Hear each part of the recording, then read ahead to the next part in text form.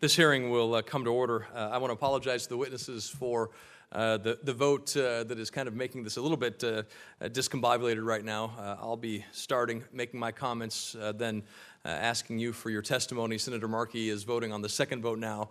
He'll be joining us, making his statements, coming back after that, and then I will leave and go make the second vote. So but we don't want to delay the hearing any further. Thank you very much for your understanding in starting this a little bit late to begin with.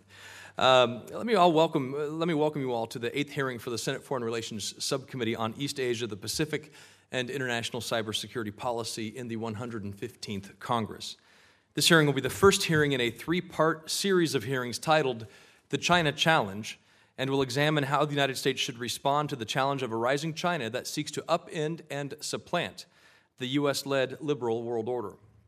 The Trump administration has been clear on the scope of the problem and gravity of the challenge before us. According to the National Security Strategy, for decades, U.S. policy was rooted in the belief that support for China's rise and for its integration into the post-war international order would liberalize China. Contrary to our hopes, China expanded its power at the expense of the sovereignty of others. According to the National Defense Strategy, the central challenge to U.S. prosperity and security is the reemergence of long-term strategic competition by what the National Security Strategy classifies as revisionist powers. It is increasingly clear that China and Russia want to shape a world consistent with their authoritarian model, gaining veto authority over other nations' economic, diplomatic, and security decisions. An opinion editorial in the Wall Street Journal last week noted the following: Xi Jinping has proclaimed that China has both the intent and capability to reshape the international order. Yet much of what passes for Chinese global leadership to date is simply the pursuit of China's own narrow interests. He has yet to demonstrate the key attributes of true global leadership: the willingness to align and in some cases subordinate Beijing's immediate interests to the greater global good, and the ability to forge a significant agreement around a global challenge. The question before us now is identifying the tools the United States has at its disposal to counter the disturbing developments posed by China's less than peaceful rise. This is why Senator Markey and I, and a bipartisan group of co-sponsors in the Senate, joined in introducing the Asia Reassurance Initiative Act, or ARIA, on April 24th. The legislation sets a comprehensive policy framework to demonstrate U.S. commitment to a free and open Indo-Pacific region and the rules-based international order. ARIA provides a comprehensive set of national security and economic policies to advance U.S. interests and goals in the Indo-Pacific region, including providing substantive U.S. resource commitments for these goals. I'm joined in this legislation on the committee by Senator Kaine, Senator Coons, Senator Cardin, Senator Markey, by Senator Rubio and Senator Young, as well as Senators Sullivan and Perdue and Graham. This legislation has broad unanimous support. On June 4th, the Wall Street Journal editorial board endorsed ARIA, stating, "Congress is trying to help with the bipartisan Asia Reassurance Initiative Act. The Senate bill affirms core American alliances with Australia, Japan, and South Korea, while calling for deeper military and economic ties with India and Taiwan. It notably encourages regular weapons sales to Taipei." The Chamber of Commerce has also endorsed ARIA, stating, "The U.S. Chamber of Commerce supports the Asia Reassurance Initiative Act of 2018 and thanks Senator Gardner for his efforts to strengthen U.S. strategic and economic relationships across the Indo-Pacific region.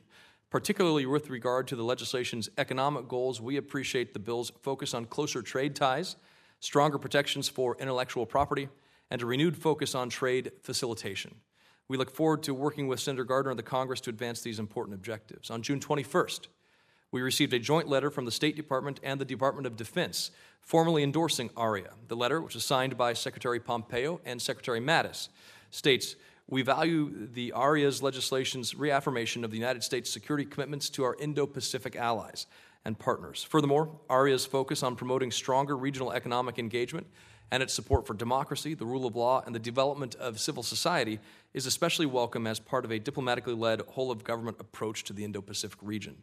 I ask unanimous consent. I'm going to ask myself here. We'll put this in the record. Both the letter as well as the editorial.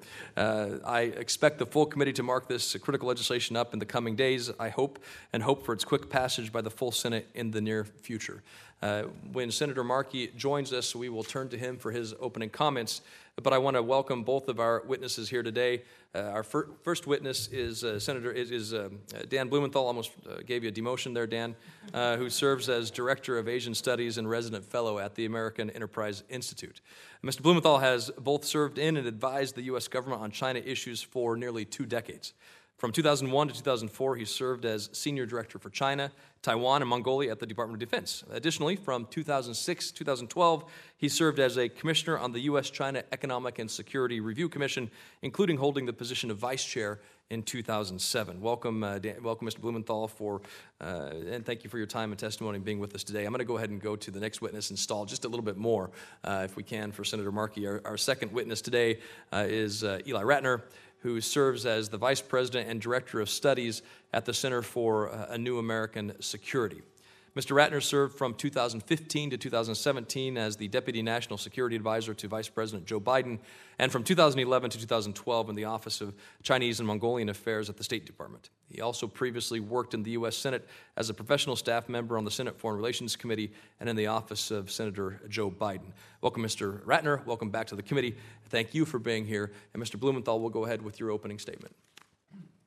Thank you very much, Senator Gardner, and thank you very much for your leadership on these issues and with the bill that you've been working so with your colleagues so fastidiously on, and so glad that it's getting some the press it deserves and hopefully the support within the Senate that it deserves as well.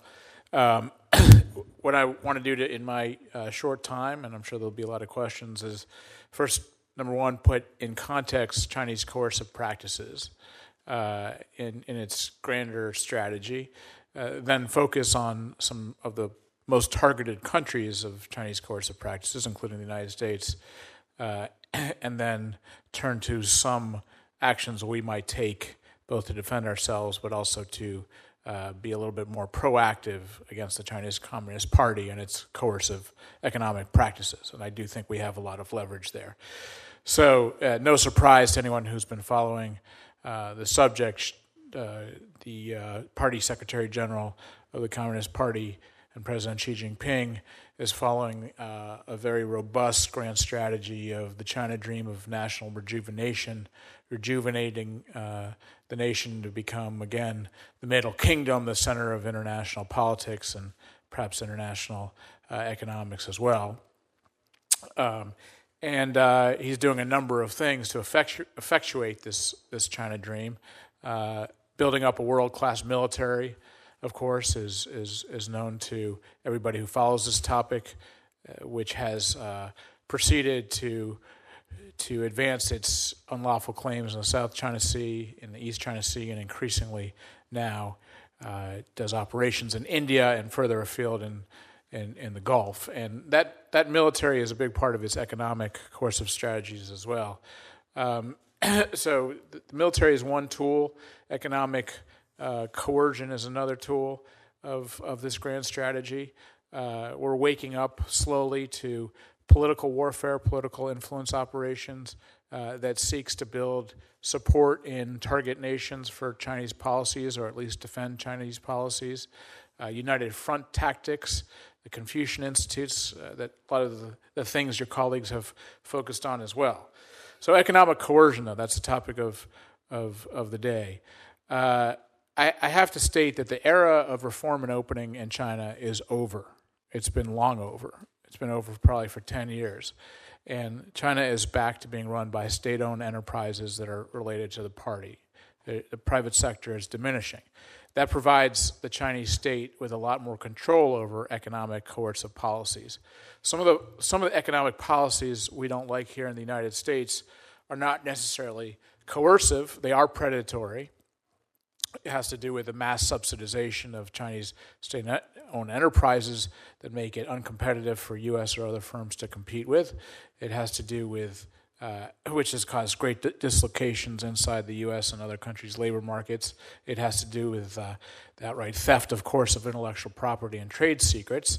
That's theft. The coercive aspects, I think, when you talk about the United States, is the targeting of specific businessmen and businesses in order to do Chinese bidding.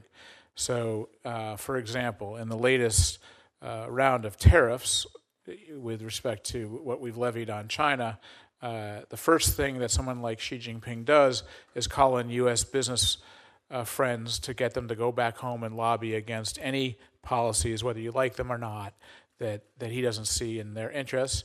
And if you do abide by them as a U.S. corporation or European corporation, you will probably get favorable market access. If you don't abide by them, then you won't. So the specific targeting of U.S. businesses that China thinks can have influence in the U.S. political system is a major tool. China uses that same tool very much against Taiwan, which is kind of ground zero for Chinese economic coercion. And here I would say it's military and economic coercion. So the military is used to demonstrate to Taiwan that the Chinese, if they want to, can cut off Taiwan completely, its economic lifelines. Taiwan's an island nation and completely dependent on seaborne trade. The Chinese constantly exercise the ability to cut off their ability to exercise that seaborne trade. They also target Taiwanese businessmen to go vote for parties in Taiwan that they think will be more favorable to China, and are constantly cyber attacking, even just harassing Taiwanese businesses, as well as attracting talent away from the top Taiwanese tech companies. I'm running out of time in my opening statement, so let me just go through.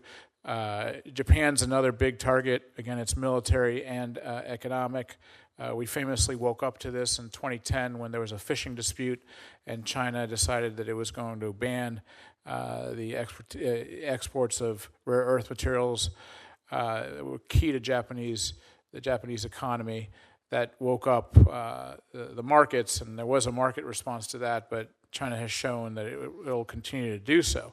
It did the similar activities with respect to the Philippines in a dispute over the Scarborough Shoal. Not only does it use its military and quasi-military to cut off Filipino and Vietnamese fishermen from using fishing zones that that they are lawfully allowed to use, but also started to ban imports of important agricultural products from those two countries as well. And they're very dependent on those exports. They've cut cables of exploration ships. They've announced unilateral fishing bans, and they just continue to put overt military and economic pressure on countries' exclusive economic zones. Since I am out of time, let me quickly just offer a few ideas about how to fight back against this. I think we have to be more directive against what the CCP, the Chinese Communist Party, cares about the most, and not use more scalpels rather than than big jackhammers. So the Chinese Communist Party has favored state-owned enterprises that are part of patronage networks. We could certainly ban some of those from accessing the U.S. market and the European market. Those are the two markets that matter the most. The U.S. consumer still fuels the Chinese economy. Ban the ones that are the worst offenders in intellectual property theft. Ban the ones that have benefited the most. Ban the ones that are closest to the party. Certainly, we should consider, in terms of escalation, how much party elites want their kids to come here to study. And I'm not saying ban all Chinese students. I'm saying if you want the party to stop acting in certain ways, go after what they care the most about. So if we identify party elites' children and so forth, and they want to come into the United States, we can certainly take a second and third look at their visas. Let me just stop you right there, if I may, Mr. Blumenthal. I think you can probably get into more detail when we get into the question and answer period. So let me just stop you right there so we can begin with Mr. Ratner. And again, Eli Ratner is Vice President and Director of Studies, Center for a New American Security. We welcome you, sir. Whenever you're ready, please begin. Great. Senator Markey, Senator Kaine, thank you for the opportunity to testify today. Let me start by thanking Chairman Gardner and the other members of the committee for your efforts to reinforce America's enduring commitment to Asia. I'm encouraged to hear that the bipartisan Asia Reassurance Initiative Act will be marked up by the full committee It's an important piece of legislation, and I share Senator Gardner's hope for quick passage by the full Senate. For the purposes of my opening statement today, I'm going to focus on the increasingly common and consequential phenomenon of Chinese economic coercion, whereby China is using economic punishments against governments and firms or threats thereof to advance its foreign policy and domestic political goals. My home institution, the Center for a New American Security, CNAS, released a report in June that represents the most detailed and comprehensive study to date on this phenomenon. I would encourage interested members and staff to read the report in its entirety.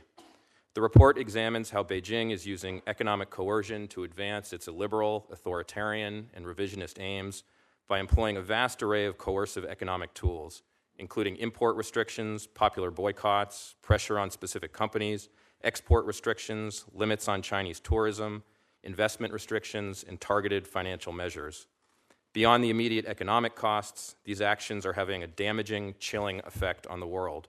Facing the specter of Chinese retaliation, countries are less willing to stand up to China, and U.S. allies and partners are increasingly reluctant to work with the United States on certain diplomatic, economic, and military issues. In terms of how best to respond, my written testimony provides a dozen specific policy recommendations for Congress. Here are a few highlights. First, the Senate Foreign Relations Committee should hold hearings on the costs and benefits of rejoining the Trans-Pacific Partnership. Rejoining TPP is among the most important things we can do to advance our economic position in Asia and erode the effectiveness of China's economic coercion. By contrast, U.S. withdrawal has done substantial damage to our standing in the region and is facilitating the development of a Chinese sphere of influence in Asia and beyond.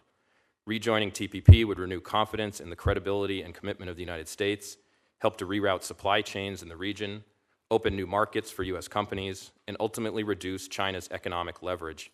It would also provide a mechanism for coordinating with allies and partners to combat China's predatory policies. Second, Congress should pass legislation to constrain President Trump's ability to levy tariffs against U.S. allies and partners on specious national security grounds. The United States will be far less successful if we attempt to address China's coercive actions on our own. Instead, we should be working closely with allies and partners, sharing information on Chinese activities, coordinating on trade and investment restrictions, and rerouting global supply chains. Unfortunately, the Trump administration's tariffs against some of our closest allies and partners have diluted attention away from China's predatory practices and made it far more difficult to coordinate on the China challenge. Third, we have to engender the focus and political will to enhance U.S. competitiveness. Bolstering our own national strength and staying at the cutting edge of technology and innovation are essential to reducing China's coercive capacity. This will mean continuing to support increases in basic research, investing in education, pursuing responsible fiscal policies, developing strategic visa and immigration policies, and generating a bipartisan consensus on the importance of rising to this occasion. Succeeding in the China challenge is ultimately about us, about our own national competitiveness, not just taking defensive measures to deal with China's predatory practices. In this context, I also support bipartisan legislation, co-sponsored by members of this committee, that mandates the administration to publish a national economic security strategy. Fourth, the effectiveness of China's economic coercion is based in large part on perceptions, and often misperceptions, of China's ascension and American decline. This leaves a vital role for greater U.S. public diplomacy, information operations, and strategic messaging to expound the strengths of the United States and to cast a more skeptical shadow on certain elements of China's leadership, government, and economy. My written testimony includes several recommendations for Congress in this area, including reconstituting a 21st century version of the U.S. Information Agency, augmenting resources to the Broadcasting Board of Governors to bolster China-related content, carrying out Congress's essential role in publicly criticizing China's economic coercion, and providing resources and directing the Department of Defense to develop means to circumvent China's Great Firewall and to make it easier for Chinese citizens to access the global internet. Fifth and finally, we need to develop a stronger toolkit of our own to blunt and deter Chinese economic coercion. Congress can play a leadership role in limiting China's leverage over key nodes in the world economy by developing regulations and export controls that build diversity and redundancy into critical supply chains. Moreover, Congress should call upon relevant U.S. departments and agencies to develop sharper retaliatory tools to deter and impose costs on Chinese companies in the interests of relevant Chinese government officials. In short, as China deploys more sophisticated, nimble, and offensive tools of economic statecraft, so too should we. Senator Markey, I'll stop there and look forward to your questions. Thank you again for the opportunity to be here today. Okay, great. And we thank both of you for your testimony. And because of the roll calls, I was not able to make my opening statement, which I will do here for a few minutes, awaiting the return of the chairman, and then we will begin the question and answer period. For good reason, Congress has spent considerable time working on the threats from North Korea lately. But for those who follow the Asia-Pacific region closely, and increasingly for those who do not, China has become a significant strategic challenge that demands our attention. We are witnessing a growing Chinese willingness to bend and break long-standing rules, rules that the United States helped create in an effort to spread peace and stability across the globe in the wake of devastating world wars. Rules that created a level playing field and allowed the ingenuity and productivity of American workers to flourish, creating high-paying jobs and expanding our economy. Unfortunately, the Chinese government is undertaking coercive activities across the board, economically, militarily, and politically, that threaten to alter this playing field in China's favor. So, as Chairman Gardner mentioned, we intend to hold a series of hearings on what these developments mean for the United States. And today we are focusing on the Chinese government's coercive activities in the economic realm. There are good reasons why we should be closely following these issues. The Chinese government has used this economic coercion against our allies and partners, undermining U.S. foreign policy. And it has targeted American companies, directly threatening the livelihoods of American workers and expropriating American innovation and ingenuity. Taken together, these actions are eroding the principles of the international rules-based system in an unprecedented way. For example, the Chinese Communist Party is directing targeted economic pressure against smaller countries to achieve specific diplomatic goals. It has even been bold enough to target American allies. In response to an alliance effort to defend South Korea from North Korean missiles, China began an economic pressure campaign targeting the South Korean government and people.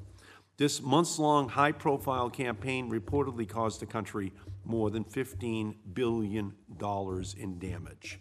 Dollar figures like that tend to change minds, and this blatant coercion should concern us all. And this is not an isolated incident.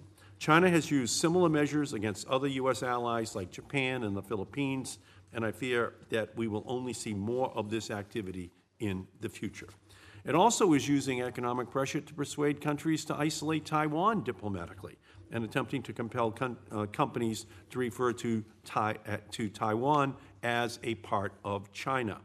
According to media reports this morning, U.S. airlines are expected to cave to the Chinese Communist Party's demands for them to refer on their websites to Taiwan as a part of China. Many foreign airlines have already capitulated. And through its Belt and Road Initiative, or BRI, China is burdening countries receiving infrastructure loans with debts so extreme that they begin to undermine their own very sovereignty. According to a recent New York Times report, this Belt and Road initiative amounts to a debt trap for vulnerable countries around the world, fueling corruption and autocratic behavior in struggling democracies. The Chinese government also is targeting U.S. and other foreign companies in its bid to acquire technology that China deems strategically important for its economic development. The list of American companies on the receiving end of China's ever more aggressive economic coercion is long and growing. In one example, American Superconductor, an energy technology company from my home state of Massachusetts that produces chips for wind turbines, partnered with the Chinese company partially owned by the Chinese government, which then stole its intellectual property and used it against them. These practices have victimized numerous other companies in Massachusetts and across the country, including many that do not want to be named for fear of retribution by the Chinese government. This must stop, and the American government must help protect American businesses from being bullied by China.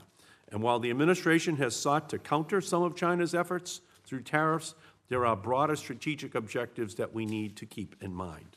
Across the board, these coercive measures hurt companies and their workers, damage our international relations, and create vulnerabilities. And they damage the international system that keeps peace and stability. This is not about making China out to be the enemy.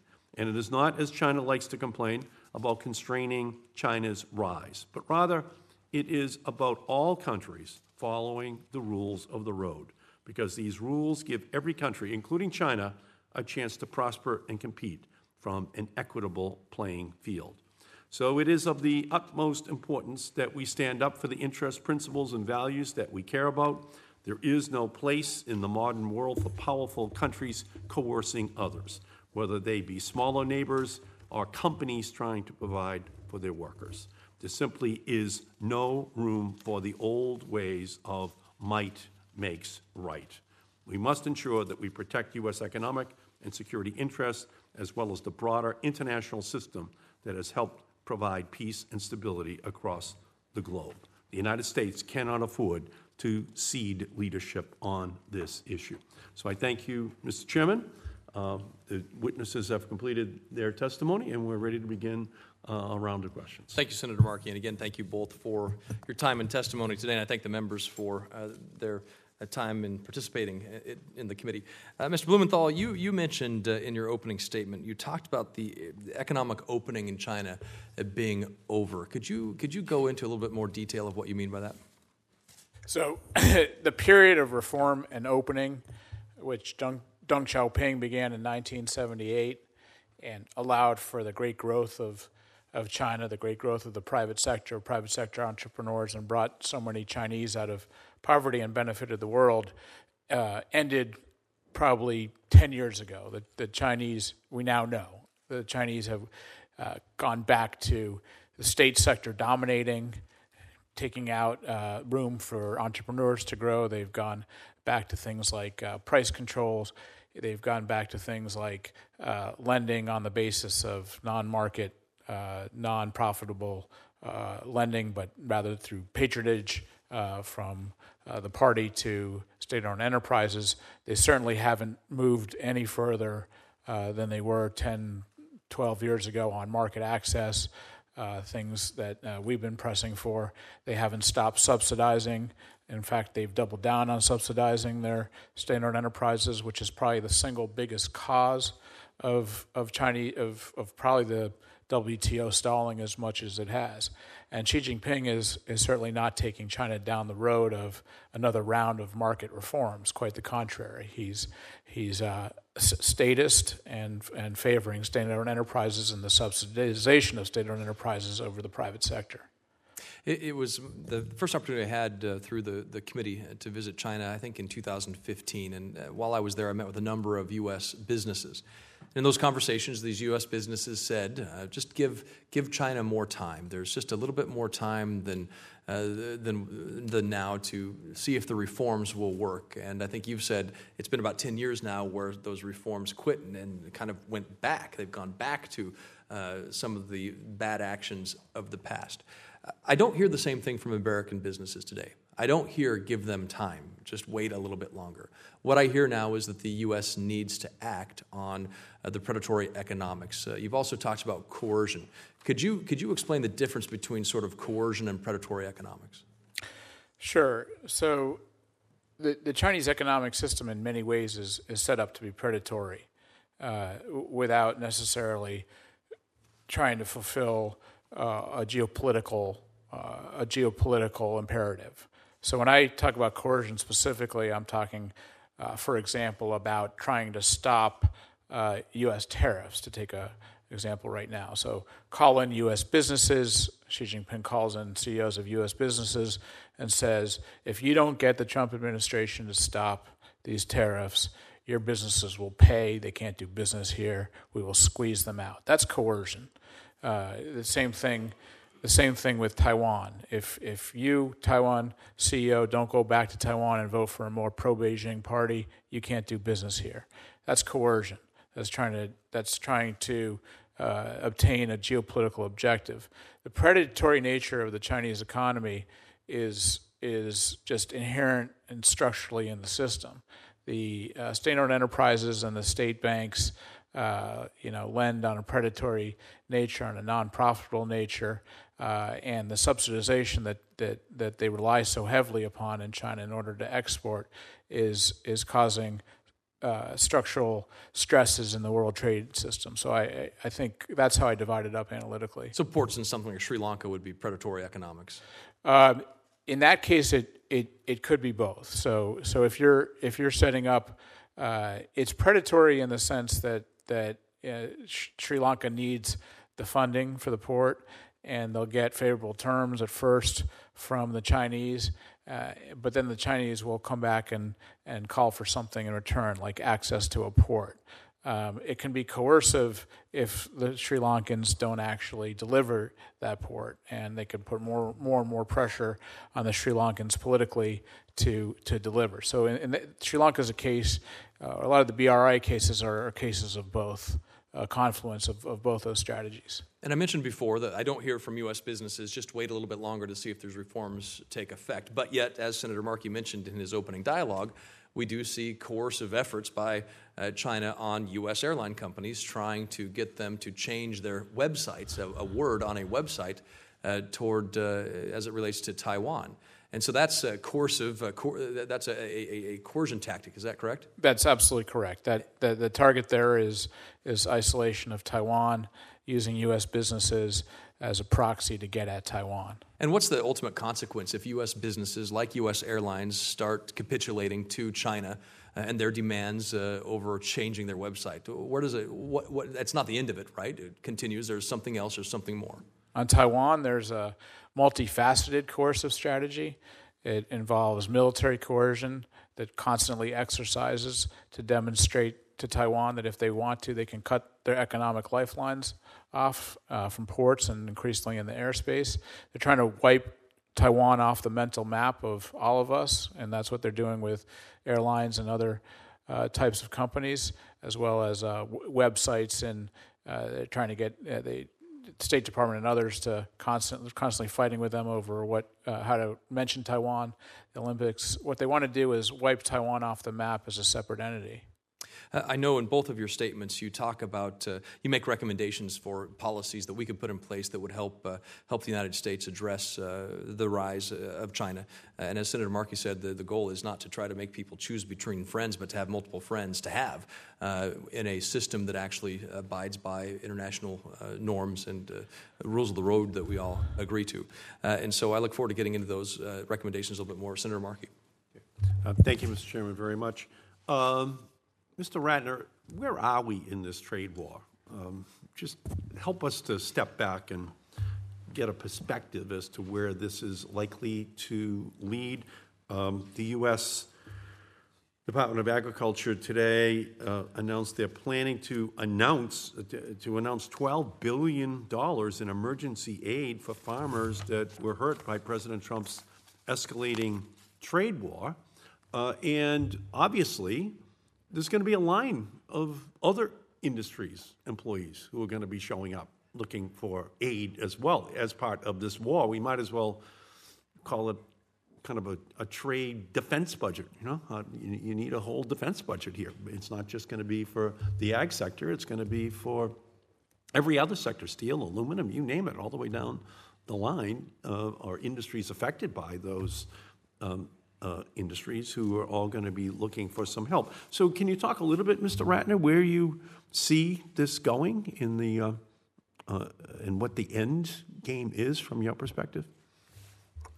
Sure, Senator Markey. I mean, I think the direct answer is I think we're about 20 years into this trade war. So this is not something that Donald Trump started. This is something that China started decades ago, and I don't agree with all the ways that the Trump administration is going about dealing with this problem, but I do think they should be commended for highlighting it, and business as usual was not going to work. So it is important, I think, and one of my critiques of the Trump administration is that it was a serious mistake for them to lead with the Section 232 tariffs against our allies and partners, because it muddied the message of Chinese predatory practices, and that's what we should be focused on as a country in terms of our economic strategy as we're thinking forward. That's what the Trump administration should have been talking about from day one, and I worry now that the message is very confused with both the American people and the international community in terms of where the China economic challenge and China's predatory practices. So you're saying instead of imposing tariffs on Canadian steel and aluminum,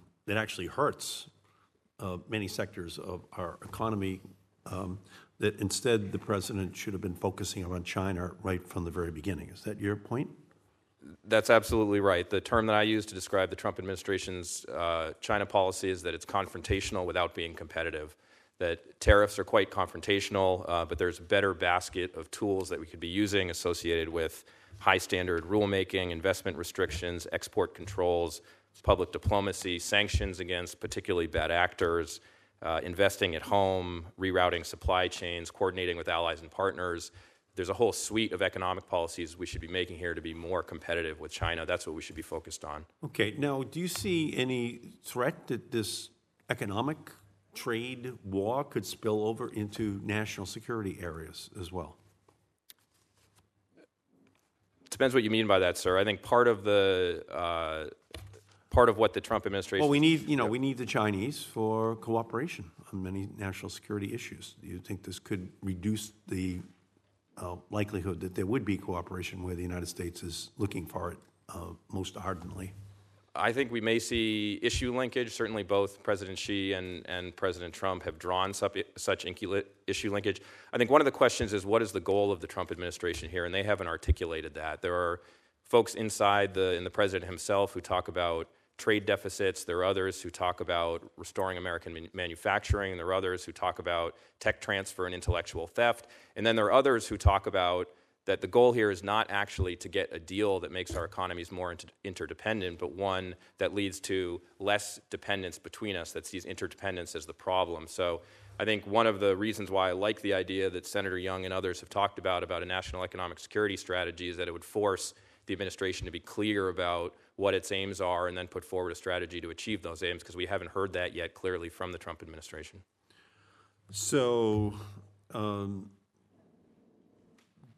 again, do you think that in the absence of that we could just wind up with a never-ending cycle of increased tariffs on both sides that ultimately harm the global economy, perhaps, while not, in fact, achieving the result which the president says that he is aiming to achieve?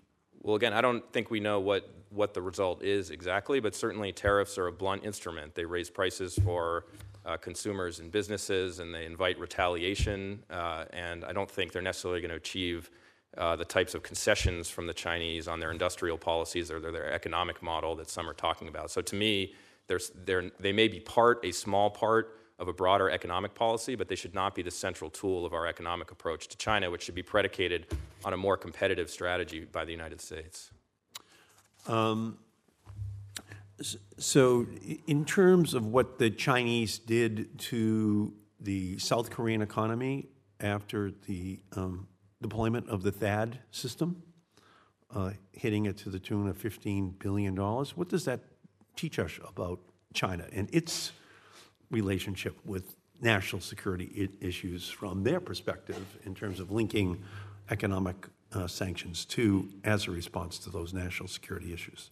Well, I think what it teaches us, Senator, is that China is going to use its economic clout to try to achieve its geopolitical aims, which include dividing American alliances and eroding the influence of the United States in the region. So I think that was a very important episode. It was very revealing. I think we can talk about trying to incorporate China into a rules-based order. I don't think that's where we're going to be in the next several years. I think what we have to do is pull up our socks, get more competitive, slow down Chinese momentum in its efforts to develop a sphere of influence. That's a much more urgent task than a long-term goal of developing a rules-based order. All right. Looking at what happened in the Singapore summit, there were reports before Singapore that the Chinese had already increased trade with North Korea, and then there were comments coming out of leadership inside of China that they could now increase trade because of the quote-unquote success of the Singapore summit. How do you view that? How do you view the Chinese in terms of their use of trade or withdrawal of it as a tool in their relationship with the United States, South Korea, but more with the North Koreans? Well, to link this question with your earlier one, I tend to believe that China's behavior vis-a-vis North Korea is predicated on its own narrow interests as it relates to the peninsula and its geopolitical interests. I don't think they're going to be more or less cooperative on North Korea as a result of U.S. trade policy. In general, I think they may share the hope in the long term of denuclearization of the Korean peninsula, but I don't think they're particularly interested in any kind of instability that might come along with that. So I tend to think they've been looking for any opening to get where we are today, and they're going to push in that direction and essentially support the United States and the Trump administration when it's in their interests and oppose it when they're not. Great. Thank you, Mr. Chairman. Thank you, Senator Markey. Senator Young. Well, I thank our witnesses for being here today. Mr. Ratner, thanks for your testimony. As I reviewed your written statement, you seem to be making a pretty simple argument with very serious implications. In short, you seem to be saying we're in a high-stakes competition with China, that China does not accept this rules-based international order we had hoped to welcome them into back in 2000. The legitimacy of that order and the institutions that were stood up to oversee that order are not respected by China. China instead respects power. And we, as a nation, have insufficient leverage, it seems, to be able to affect the sort of change we want with respect to intellectual property theft, joint licensing requirements, dumping, and so many other things. What we lack, and this is language you employed, is a comprehensive strategy. Is that a fair summary of your viewpoint, Mr. Ratner? Yes, Senator. Well, I appreciate your reference and your prepared statement to my legislation, and I, of course, would welcome my colleagues' co-sponsorship. I already know that Senator Gardner has signed on to the National Economic Security Strategy. You've called on Congress to pass this legislation. Why specifically do you believe Congress should pass this legislation? And why do you believe the administration should produce a National Economic Security Strategy? Senator, my answer would be twofold. First, clearly the economic dimensions of the geopolitical competition are only becoming more important. And I think as we think, it's common to say now that we're seeing the return of great power politics. The role of economics in the strategic competition will be greater, I think, than they were in the past for a variety of reasons, in no small part because that's at the leading edge of Chinese power and influence. So that's where the United States needs to, among other areas, but rise to this challenge. So the economic component is very important, and it's a particular area where our government is not well configured institutionally and where this particular administration is not coordinating particularly well. And if we're going to get serious about this, we're going to need the government with a coordinated strategy where the different elements are working together and toward the same purposes. So is it fair to say that you believe that this legislation and the requirement that this and future administrations produce a national economic security strategy would catalyze critical thinking across different departments of government? They would synthesize their different priorities and objectives, and that would lead to a coherent and cohesive whole-of-government economic strategy that would advance our national interests. I think it could certainly help, Senator. I will say to your last point, I am at times disappointed when the Trump administration is taking actions that don't represent its national security strategy or its national defense strategy, which I think are actually quite good documents. So it doesn't solve the problem in and of itself, but having served in the White House and worked closely with the National Security Council, these planning processes are incredibly important for the kind of coordinating mechanisms you're describing. So, but any infirmities that might exist in the strategy would then be exposed for lawmakers, academics, and critics alike to remedy in a classified setting where classified annex would be required for the security strategy. Is that how you see this? Yeah, and frankly, I think there are new tools that the United States is going to need. So this is not just the process of digging up and putting together cobbling together old parts of our strategy. I think we need these processes to bring together the foreign policy and security dimensions of our foreign policy apparatus with the economic and finance dimensions, and that's not something we do well. I will say again, in my time at the White House, in my role as Deputy National Security Advisor to the Vice President, I attended the Deputies Committee meetings. There was an economics pillar to those that were run by an entirely different group of people than the normal national security process, and it led to relatively incoherent policies at times. And those worlds need to be brought together, and this type of strategy process is one way to do that. Well, what I find coherent in, say, the national security strategy is how they have been able to, through an established process, look across the State Department, Treasury, Department of Defense, and other agencies of government. Their handiwork is synthesized within the National Security Council, and that's what we envision, working hand in glove with the National Security Council and the National Economic Council, doing a similar sort of thing on the economic front. Would there be a signaling function by production of a national economic security strategy? That is, a signaling to our adversaries about what precisely our policy is, and to the American public, who I find consistently asking back in Indiana, whether they're farmers or manufacturers or others, what's the plan? I think that's right. I think, and just to inverse your question to make the same point, I think the lack of coordination, as I say in my testimony, I think invites Chinese economic coercion because they see those divisions, and I think it makes it harder for companies that are under the duress of Chinese economic coercion to stand up for themselves, because when they look back, they're not sure anyone's behind them standing firm either. So both for our folks and for our competitors, I think it would send an important signal. Thank you. Mr. Ratner, in your prepared statement, you write, quote, "The United States should be working with, not alienating, allies and partners to address the China challenge."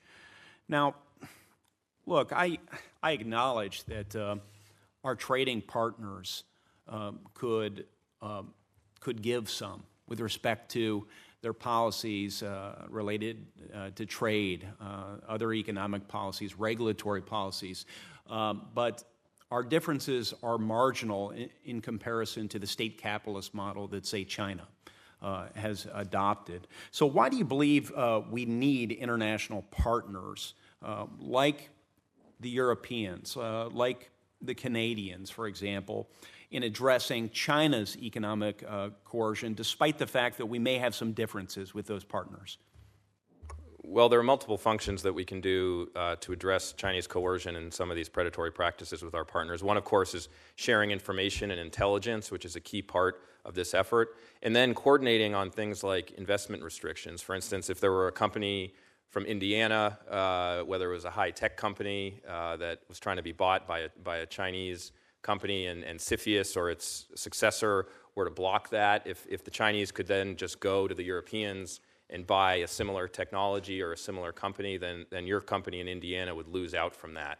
So I think to maintain our competitiveness and protect our IP is going to be a team effort with our allies and partners. It's not something we can do on our own. And there's additional leverage as well, which is a related point to yours, right? As we try and bring China closer to what we would consider good behavior or a fair trade model, enhancing our leverage by joining together with the Europeans or our Asian friends and trading partners might make sense. Would you agree with that assessment? I would agree with that, and when it looked like the United States was going to join the Trans-Pacific Partnership and that agreement was going to pass, the Chinese were starting to ask questions quietly at senior levels with American officials about what they would need to do down the road to improve their practices to join that agreement, and obviously those conversations are no longer happening today. So lastly, Mr. Chairman, if I could just follow up on that. I noted that one of your recommendations, Mr. Ratner, in your testimony was rejoining TPP or finding a way into the Trans-Pacific Partnership. And I commend the President of the United States for having indicated that he was open to that prospect in the last State of the Union address. When I was in the House of Representatives, I co-chaired the TTIP caucus. The Transatlantic Trade and Investment Partnership Caucus. And I wonder, should the United States, to gain more leverage, in addition to the economic benefits, also be vigorously pursuing TTIP negotiations in parallel with some of these other efforts? Yes, Senator. I think if we were part of the Trans-Pacific Partnership and we knitted that together with TTIP, we would be in an extremely strong position in terms of our economic competitive position toward China, and we wouldn't be having these discussions today. Thank you, sir. Senator Merkley. Thank you, Senator Young. Thank you, Mr. Chairman. Mr. Radner, under WTO, is China allowed to offer subsidies to its businesses? Senator, I'm not a trade lawyer, so I can't get into the weeds of WTO law, but I think the answer is no, and there are several other dimensions in which they're not in compliance with the agreement. Under the WTO, China is required to do an annual report of all of its subsidies to different enterprises. Does it do that report? I believe not, Senator. So when it fails to do the report, we are, under the WTO, allowed to do a report on their subsidies. I did an amendment a few years ago that said if China doesn't produce their report, our trade representative will be directed to produce our report.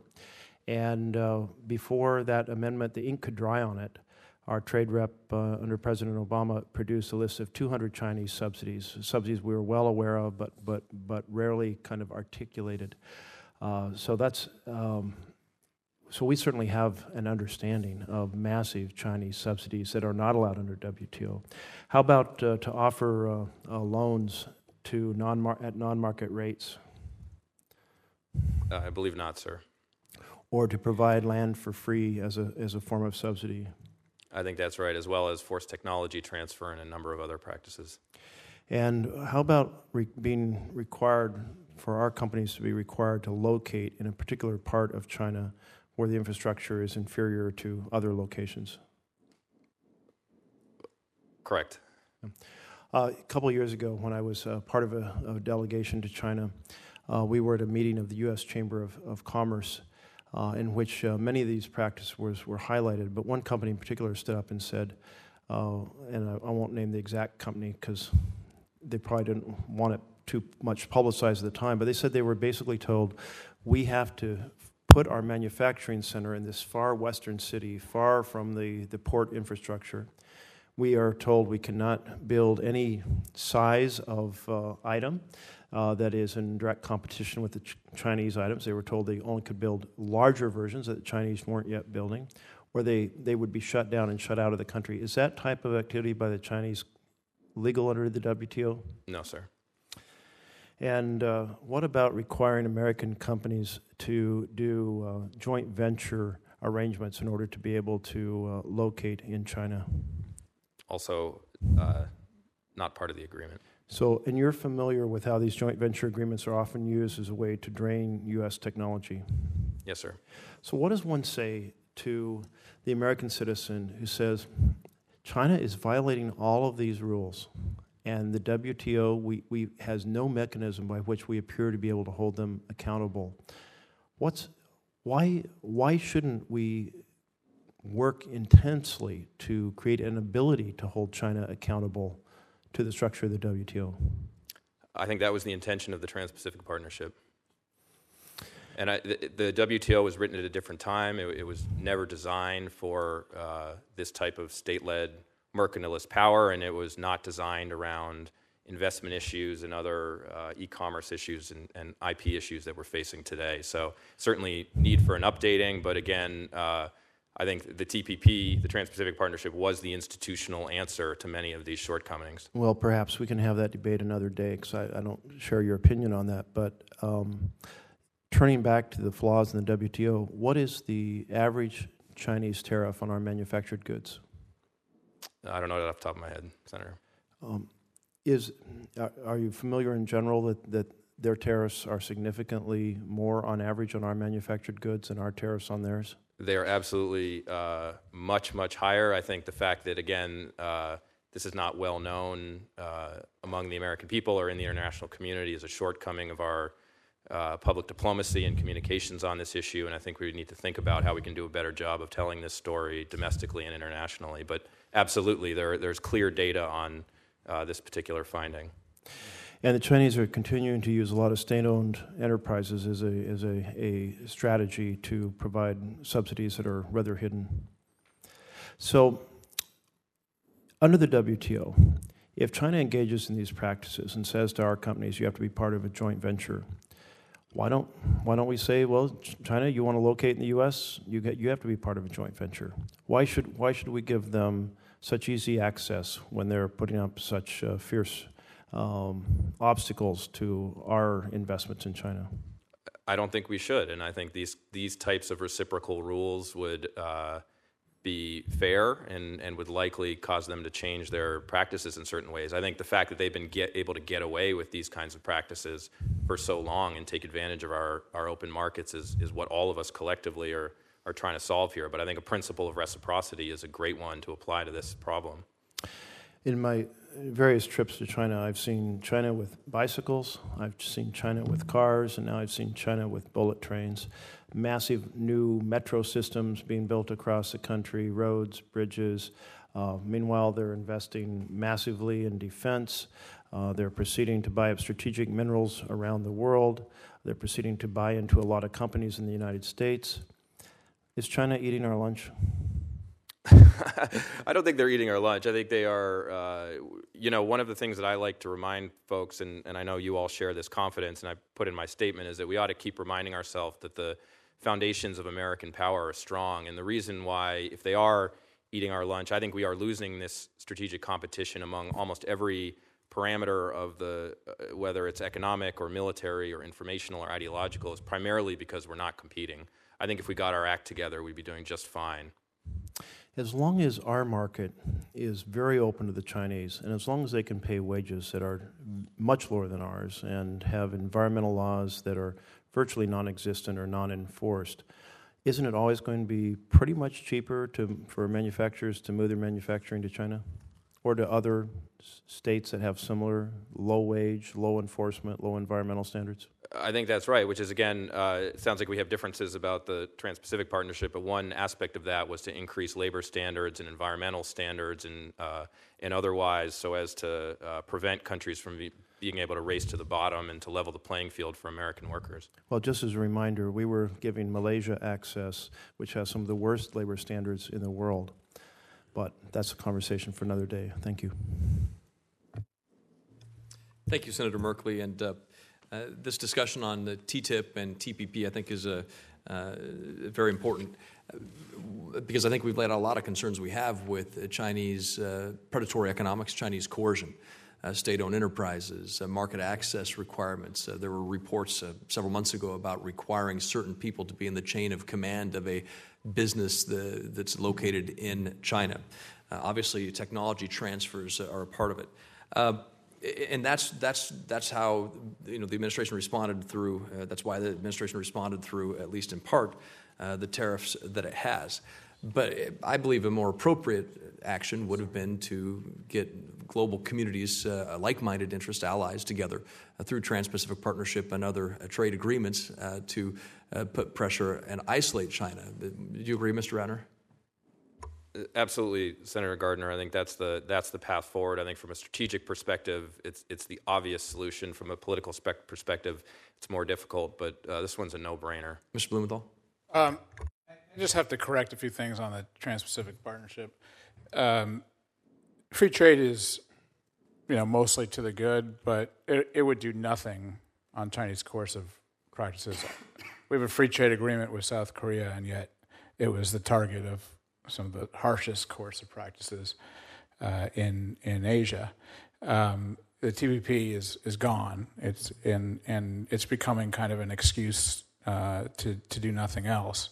We have to take on Chinese coercive practices directly in ways that hurt the Chinese Communist Party, and we know how to do that. We have enormous leverage over China. China is stagnating as an economy. China's dependent on the U.S. consumer. I hope we don't go full bore into a tariff war, but they will lose because they export more than we do. So the answer to everything nowadays seems to be the TPP, that again, may be a good, intrinsic good in and of itself, may or may not, that's debatable, but it's not the answer to Chinese coercive practices. Well, I think it's important to point out to you that when it comes to South Korea, I believe, at least in the Korean National Assembly conversations I had, members of that legislative body, that the retaliation for THAAD cost around $12 billion to South Korea's economy, including we still have Coercion. So I think you make an interesting point. I do want to get into, though, remedies. And Mr. Ratner, when you say that the foundations of U.S. leadership are strong, I think that's incredibly important. We shouldn't be walking around with our heads down on this. That's why I want to get into remedies. So Mr. Blumenthal, and followed by Mr. Ratner, if you'd like to talk about some remedies that we should be pursuing, how should we be responding to denials of market access? How should we be responding to theft and forced transfer of intellectual property? A lot of talk goes into reciprocity. Is there an understanding of what reciprocity would look like and what effect it would have, or would the message be lost? Well, first of all, I disagree that there's no strategy. For the first time, the national security strategy mentioned China as a strategic competitor, had a big part of it that's protecting the national innovation base.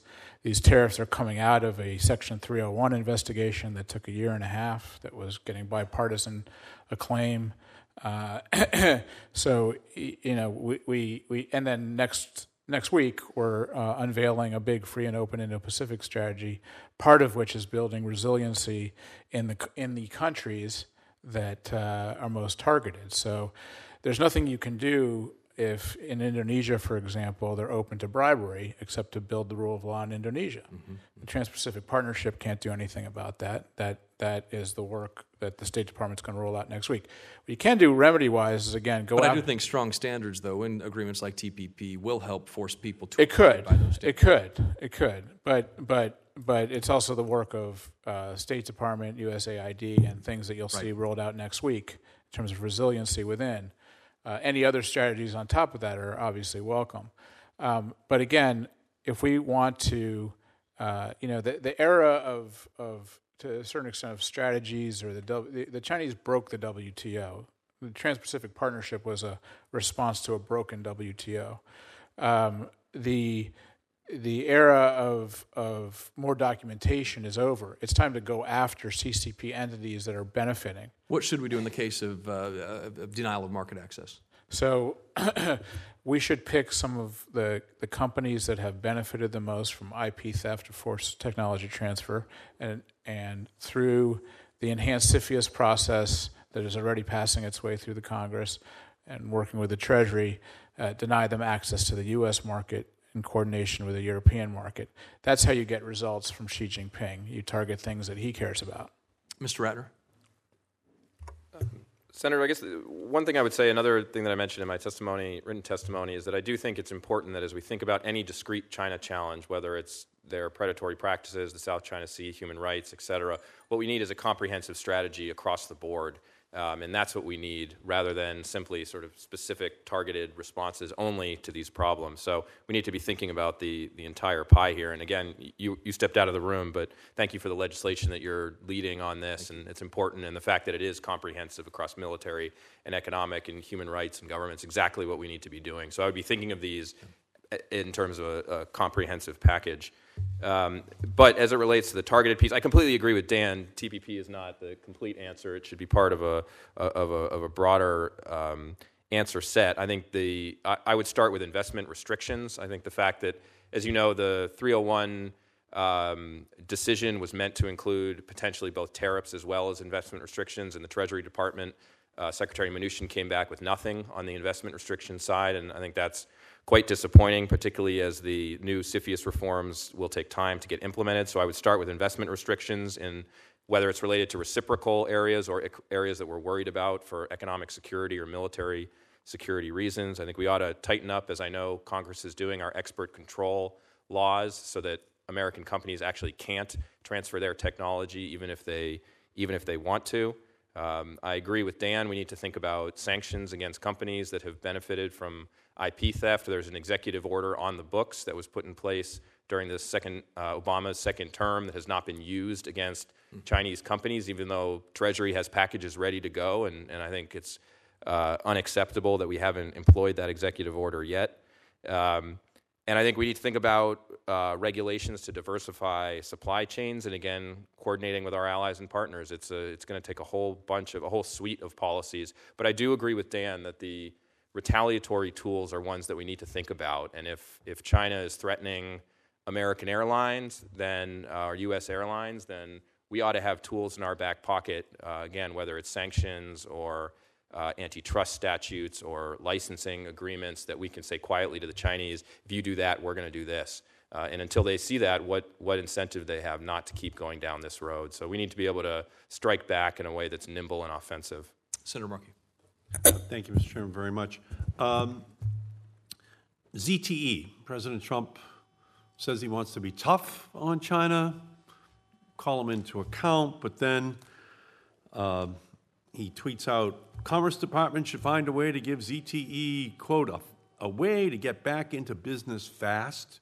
And that's despite the serious security issues that were raised by Trump national security officials themselves, that there were violations of American sanctions, widespread bribery committed by the company to expand its footprint. For both of you, do you believe that China is going to, in fact, receive the wrong message by not imposing tough measures on ZTE because of its, because of its allegedly close relationship with President Xi, and as a result, it's going to escape the types of sanctions that would have sent a strong message to the Chinese economic sector that no games are going to be allowed to be played in the future. Mr. Ratner or Mr. Blumenthal? GT is a big mistake. It's a violator of sanctions and also a threat to U.S. national security. But I think right now we're focusing a lot on the U.S. reverberations from the tariffs. We're not focusing enough on how much China's suffering and how much of a panic they're in about these tariffs. So I don't think she in any way views Trump as a partner on economics. I think they got idiosyncratically got a pass on ZTE, but I think she very much views Trump as somebody who's going to harm the Chinese economy. If they can't export these goods, that's what their economy is based on.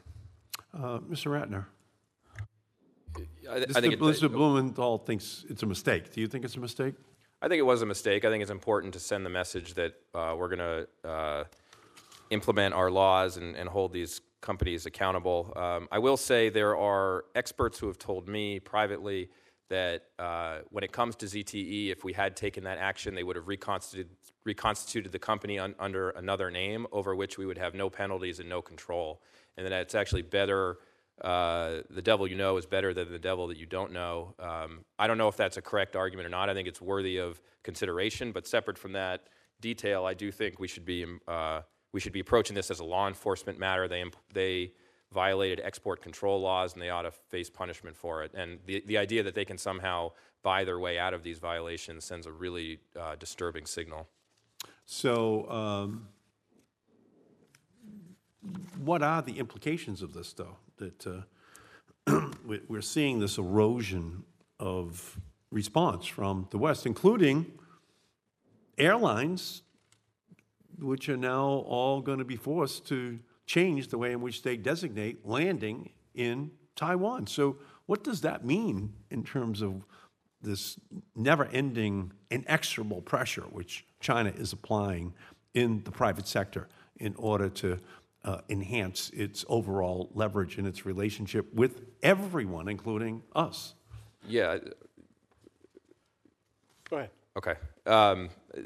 I think the question of what does it mean for the future is the right question, because often in these instances, the specific near-term economic consequence is not what matters. What matters is that down the road, countries or companies are going to be self-deterred from standing up to China, and that's what I worry about. And I think we see that every day of the week now in the South China Sea. It's what we see on human rights, even in countries in Europe that should know better. I think as I said, there's been a chilling effect from this type of intimidation, and I think if the United States doesn't lead the way on standing up to it, then we're only going to see it get worse and worse as time goes on. All right, so for you, Mr. Blumenthal, China's Belt and Road Initiative, which aims to position China as the, quote, uncontested leading power in Asia, may further coerce its neighbors through loans that they can't repay. So, for example, in a highly publicized example, Sri Lanka's government struggled to make payments on the debt it had taken on as part of a deal with China. Under heavy pressure and after months of negotiations with the Chinese, the government handed over Hambantota Port and 15,000 acres of land around it to a Chinese company partially owned by the Chinese government for 99 years. Transferring this land gives China control of territory near India and a strategically important commercial and military waterway. And this is but one example of what appears to be a growing trend around the world with regard to a Chinese leveraging of their economic might as a way of then extracting concessions that have longer-term profound implications. So what are the risks of increased debt burden amongst companies and countries receiving loans from the Chinese, Mr. Blumenthal? It's very high. I'd also point out, though, that BRI is a mixed bag for China. So China's incredibly indebted, probably 270, 280, something like that % of GDP.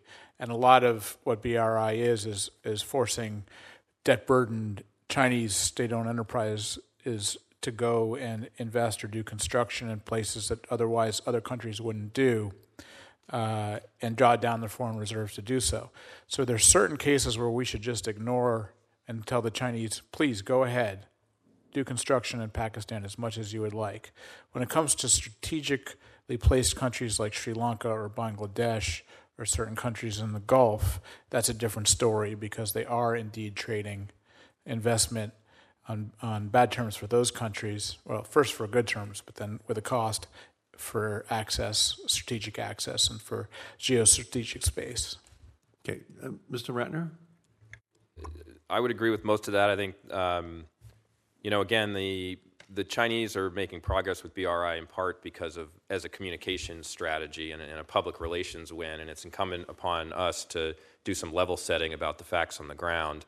That being said, I think it's important also that the United States put forward its own positive vision. I think the Trump administration, as I understand it, is thinking about ways to do that with the BUILD Act and strategic use of foreign assistance, and I'm hopeful that they'll come forward with some demonstration projects that put forward what U.S. And Western development looks like in terms of being environmentally safe and anti-corruption and skills transfer and good governance and all of these issues. So we need to put something forward in comparison. We can't just spend our time criticizing what they're doing out there.